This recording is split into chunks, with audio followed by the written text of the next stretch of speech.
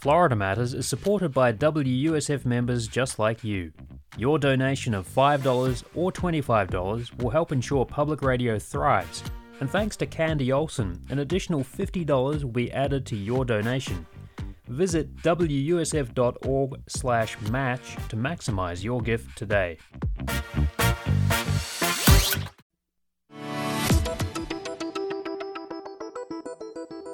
Welcome to Florida Matters. I'm Bradley George. In August, an engineering company found evidence of possible graves underneath a parking lot at Tropicana Field in St. Petersburg. The site was once home to Oak Lawn Cemetery, a burial ground used by St. Petersburg's Black community from the early 1900s to the mid-1920s. Researchers and archaeologists across the country have been locating these kinds of sites for years. 5 University of South Florida professors responded by creating the Black Cemetery Network. Launched in June, its purpose is to document and highlight the stories of the nation's unearthed cemeteries and the people buried in them. Antoinette Jackson is chair of USF's Anthropology Department and one of the founders of the network. We spoke with her and Tampa-based poet Walter Jennings, who's also part of the project. Antoinette, I'll just start with you. Can you just give me a little overview of the Black Cemetery Network, how it started, and the work that you're doing, particularly here in the Tampa Bay region? Yeah, I'm Antoinette Jackson, and the Black Cemetery Network started as a part of a call to action, actually, by USF last year. And they were setting out a call to address projects to address understanding Blackness and addressing anti-Black racism.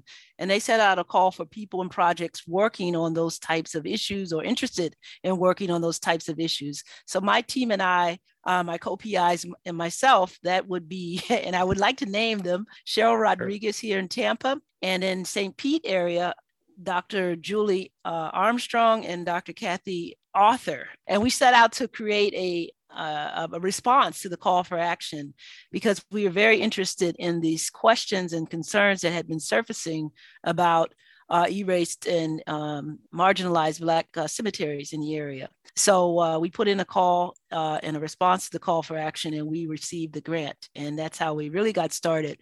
And our project was entitled Addressing African American Burial Grounds, a Remembering Project, Living Communities, Challenging Silence Histories in Florida. So that was the overarching project. And then the Black Cemetery Network was something that was one of the outputs of that project. So it started as a specific project and a call to action from the USF, regarding the issues of addressing Blackness and understanding Blackness in response to the George Floyd murders. Walter, how did you get involved? Sure. So I actually am a spoken word artist and represent the Tampa Bay poetry and spoken word community. And so while Dr. Jackson has been doing this work for a number of years in the artistic community, when they begin to have the unearthing and the discovering of these Black cemeteries, we as artists were having conversations about how we could document and what was our role as it relates to these cemeteries. And so I heard about Dr. Jackson's project. I'm actually a USF employee as well. And so when she received the grant and was noted as one of the individuals that was doing this particular project, I reached out to her. I shared with her the conversations that we were having in the artistic community and wanted to offer our support to see how we could help to broaden the message of the information and the uncovering of the Black cemeteries. And of course, she was very excited. And we were very thankful as well. And so we seek to provide an artistic interpretation and again, to help expand the messaging of what these Black cemeteries means, not only in past terms, but also in contemporary terms as well.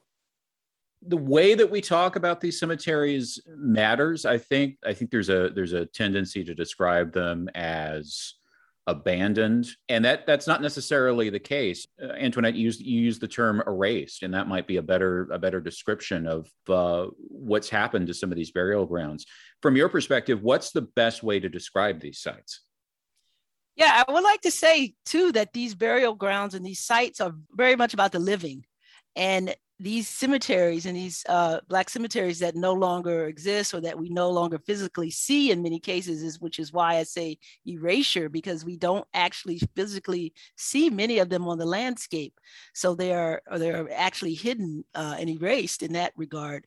But they're very much about the living and creating a place of conversation, a place of remembering, a place of storytelling, a place for showing, what matters to people in the present. And so cemeteries are often, noted as sites for the dead, but they're very much sites for the living. And that, again, is one of the things that we want to raise awareness about, because it speaks to our communities now. It speaks to who we are as a people today, how we remember and mark and note these cemetery sites. So that is the importance of the project and of our work.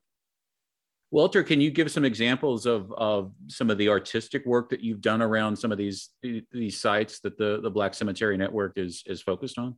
Sure, absolutely. So we've actually recruited a team of not only spoken word artists, but also writers, authors, individuals that have done prose, that have created pieces and are documenting some of these stories in artistic ways, whether they be in the form of an essay.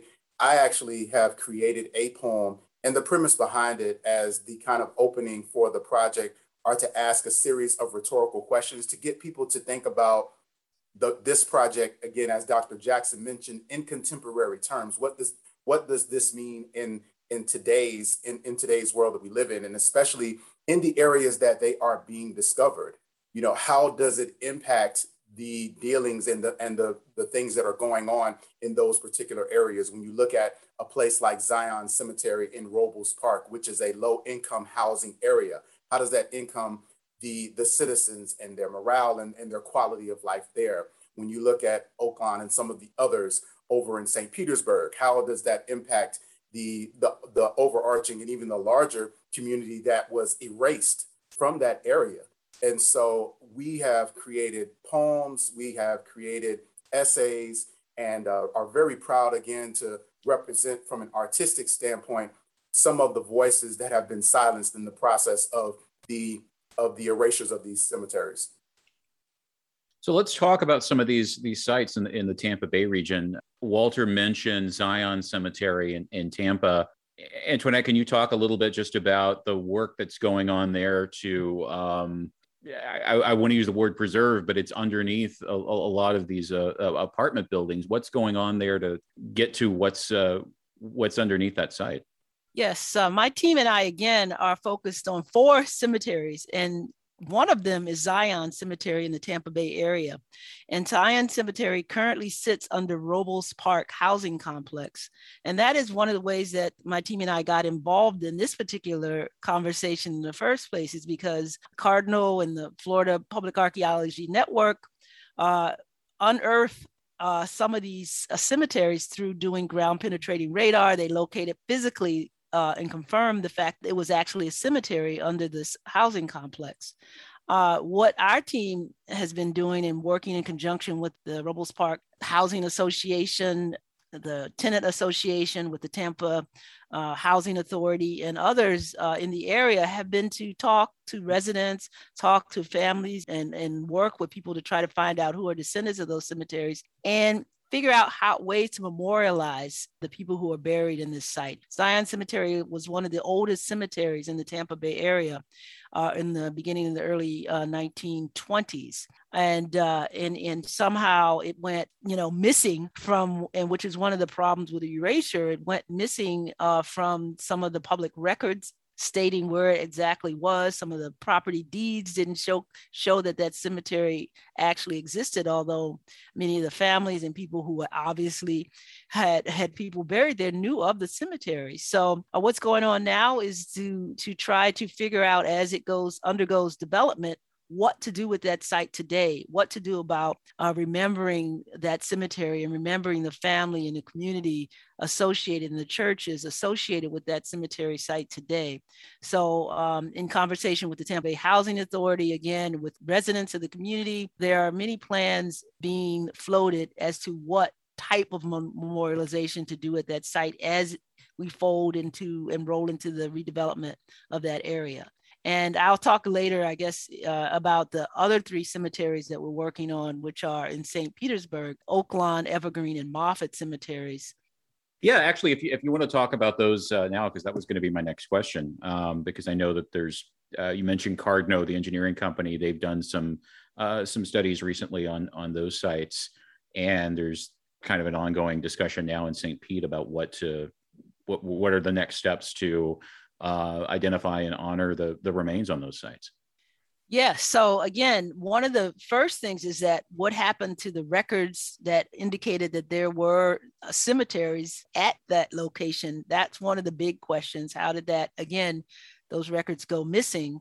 And the second issue is in the present, using the GPR, Cardno and Florida Public Archaeology Network have been using that GPR to kind of look at those spots of the parking lot, the VIP parking lot south as part of Tropicana Field, and then looking again around those areas adjacent to that to see and confirm that there are actually bodies or markers, graves. We don't know for sure if it's actually bodies in there, but that there was a grave, a cemetery there. So that is active and ongoing. And right now the report for some of the findings from that work by Cardno and by the FPAN is being evaluated and next steps are being determined. The part that my team is playing and others who are interested in the community that used to, one of the communities that used to be located in that site, in the churches and the houses and the people that were at one point associated with what was called the gas plant district, are how do we get those people in the conversation about what to do with that site going forward? How do they want to memorialize? How do they want to acknowledge the history of that site? How do they want to acknowledge what goes next or what is done next in that site? So these are all the kinds of questions that are going on and that will be triggered by what comes out in the report, and then triggered by what the city wants to do going forward with that area, which is culminated near Tropicana Field as one of the bigger markers of where these cemeteries were located. Again, it was 3 cemeteries: Oaklawn, Evergreen, and Moffett in that area. And one of those, I believe it sits right underneath Interstate 175. It's not even in the Tropicana Field parking lot. Is that right? Exactly. So I'm saying it's like 16th Street South between 3rd and 5th Avenue South. So right in that area. Part of it is the Tropicana Field, one of the parking lots of Tropicana Field, but the other is I-175, the overpass. It sits beneath that. So yes. So some of those are not actually just in the parking lot, but all under the highway exchanges that are right in that area. Well, the other variable here is the city of St. Petersburg, and especially Mayor Rick Kreisman, want to move forward on redeveloping the Tropicana Field site. How does that factor into your work to learn more about these cemeteries and if there's still graves or human remains there? Yeah, the fact that they want to move forward with redevelopment makes our work even more current and useful and important, is because, again, we want the communities who are impacted or have been in the past, because, again, those cemeteries have a long history from the late 1800s forward as being part of that area. So we want people who had families or descendants or connections to those cemeteries over the historical period that they existed to be part of these conversations, or their descendants to be part of these conversations as to what to do next, and to help, create, again, the memorial, create a remembrance of what that area looked like at one point, and to be very much at the table with these conversations, and not to decide for people, but then to have a space for people to be current. So our team is actually out collecting oral histories and talking to people who had any kind of association with those cemeteries in terms of their descendants being buried there, or in terms of actually perhaps having a church that was located in that area, or businesses or those kinds of things that were located in that area at one point when the cemetery was an active part of the community landscape. Walter, what have you and your fellow artists learned about these communities and these people and these grave sites as you've gone out and talked to folks, talked to possible descendants of people who are buried in these spots? Well, there's been a lot of relief, first of all, at the acknowledgement that they exist. And so that is what we believe is just the starting point for getting to a place of healing and reconciliation and being able to move forward, is just acknowledging that it does exist, and then making sure that we do the due diligence of, okay, why did this happen? So that we can ensure that it does not, that this isn't something that continues to be perpetuated in the future. There is an African proverb that says, when an elder dies, a library burns to the ground. And so the question becomes, what happens to all of those experiences and that information? And so with a lot of these, with the unearthing and with these individuals that have been buried, there are history, there are lessons, there are solutions, there and things that have been buried with them. And so beginning to uncover those stories, a lot of the information that we found, my mother actually was adopted in the 40s, and she didn't have anyone that was buried in any one of these cemeteries, but she's a genealogist now, but she's always been very passionate about understanding her lineage and family line. So that's where my passion comes from, because it's very granular for her and for me in knowing exactly who are the individuals that I'm related to, what are some of the medical issues and challenges that I may be susceptible to. So being able to have just an inkling of insight into that information is very helpful. And so from an artistic standpoint, being able to capture that information and place it in creative terms allows us to transpose those messages and the importance of it to a broader audience, to young people, to individuals who they may not want to sit and listen to a lecture about the historical facts of it, but being able to wrap that into an artistic package now makes it a lot more viable for individuals to want to sit and listen to. So it's been really fascinating hearing some of the stories with a lot of the individuals that have been buried at these various cemeteries, and just being able to share some of those names and researching their background and some of their experiences. You're listening to Florida Matters. I'm Bradley George. We're talking this week with USF professor Antoinette Jackson and poet Walter Jennings of the Black Cemetery Network. Our conversation continues in just a moment.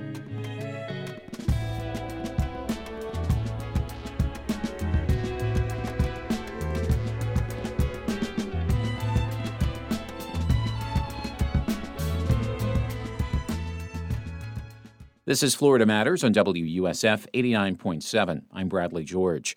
This week we're talking about efforts to document Black cemeteries in the Tampa Bay region with Antoinette Jackson and Walter Jennings of the Black Cemetery Network.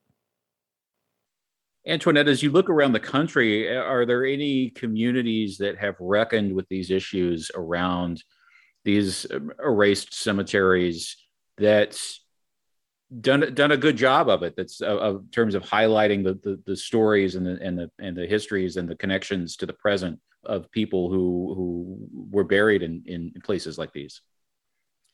Yes, as I look around the country, and one of the strong parts of having the Black Cemetery Network in existence as a website and as a place for a resource for people to go to, is that site shows that Black cemeteries are Black history, and that there are many of these sites around the country where people are finding out the stories, finding out the information, and being able to share that history and show that it's not an isolated issue to any one community, and that we have such stories and such issues and concerns across the country. So I really point out Virginia Union Cemetery as one of the ones. If you go out on the Black Cemetery Network and look, you will see that they have a very rich site in showcasing the ways in which the community and the people working together to maintain that cemetery have created the space for stories to be told and shared, and for ancestors and descendants to know these stories. And also right here in the Tampa Bay area, if you look at the work being done by the African American Cemetery Association of Tampa Bay, there are several examples of Rose Hill Cemetery right here in the Tampa Bay area, in which, you know, those stories are being worked on and shared, and that also is contained on the Black Cemetery Network. So it is and that's one of the purposes of the Black Cemetery Network, is for people to have a place to go to show those stories of, I don't know if you want to say the word success, but a place to house the stories and the information, and to acknowledge the existence of these sites, and to point other people to this history and to this knowledge, and to continue to share that. Walter, I don't want to put you on the spot here, but would you be willing to share some of your writing or a piece that you've written from your work with the Black Cemetery Network? Sure. This poem is called Lullabies for Living Communities. And again, it was written as an introduction to the project to help to promote it to individuals that may not be aware of the cemeteries, and to, again, raise some questions that will hopefully be able to spark some individual involvement. Sure, go ahead. If the peace of the deceased is disturbed, can there ever really be rest for the living? When children are haunted by the ghost of coffins, who will sound the trumpet in Zion? What lullabies or lies are sung to soothe their superstitions? How long is the distance between time to mourn and time to move on? Between progression and reverence? Shorter than a school bell? Longer than a military exercise? Do Black lives matter even in death? When respect is denied amongst the land of the living, then building a future on their bones only requires removing a headstone, obtaining a permit, circumnavigating a state law. Oaklawn, Ridgewood, Evergreen, Moffett, St. Matthew, chapter 7, verse 12. Do unto others as you would have them do unto you. Truth never stays buried. Hope will find its voice no matter how faint. Love is resilient, always smart enough to leave a witness, a testimony, stories that were not lost or forgotten, but rather disregarded and ignored, clues to unlocking the mystery of its existence. Distant memories have become today's conscience. So ask yourself, are you really ready to be woke? What if everything that you know was obtained through the persecution and deceit of others? What if we are ignoring Amber Alerts from the dirt? What if your giving tree was birthed by seeds that look like me? What if directly under your feet, there were whole communities silenced in an effort to delete another painful chapter in America's complicated history? The past speaks. Are you listening? That was great. Thank you for sharing that. Antoinette, what do you hear in Walter's words? I hear Walter evoke the feeling and the actually sentiment of what this project is about. It is certainly a call to action, and the emotional integrity of the project, it calls us to respond to the dignity of the people that were lost and are buried in those cemeteries. So I see it as a powerful poem. I feel it as a powerful poem. And I think everyone who actually hears Walter's poem reacts basically the same way. And it really is a signature way to enter into this conversation. And it really has done really the things that we were hoping to do in terms of getting more people involved and asking the question of what is going on. And it does that beautifully.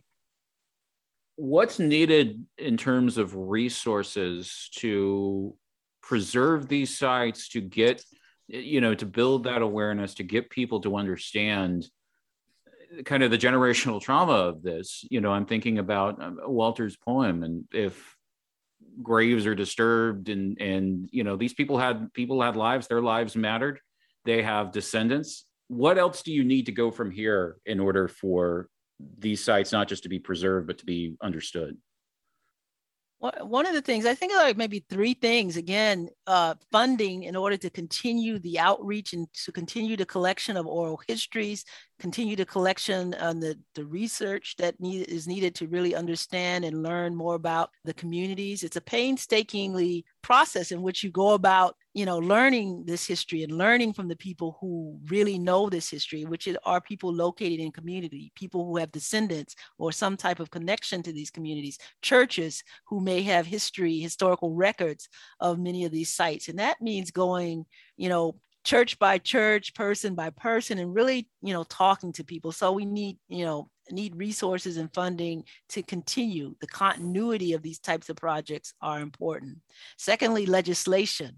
Florida has established the task force on what they call abandoned African American cemeteries. Again, that whole term abandoned is questionable, but the fact is that the focus is on identifying these sites in the Florida area, throughout Florida, and then figuring out what to do next. So the task force that just was signed into law to establish that task force in June of this year is focused right here in Florida on doing some of that type of lifting. Legislation is needed to put teeth into when these graves are disturbed or erased or moved or marginalized in any kind of way. What do we do about that? How do we stop that? How do we, address it if it has been done? So legislation is needed.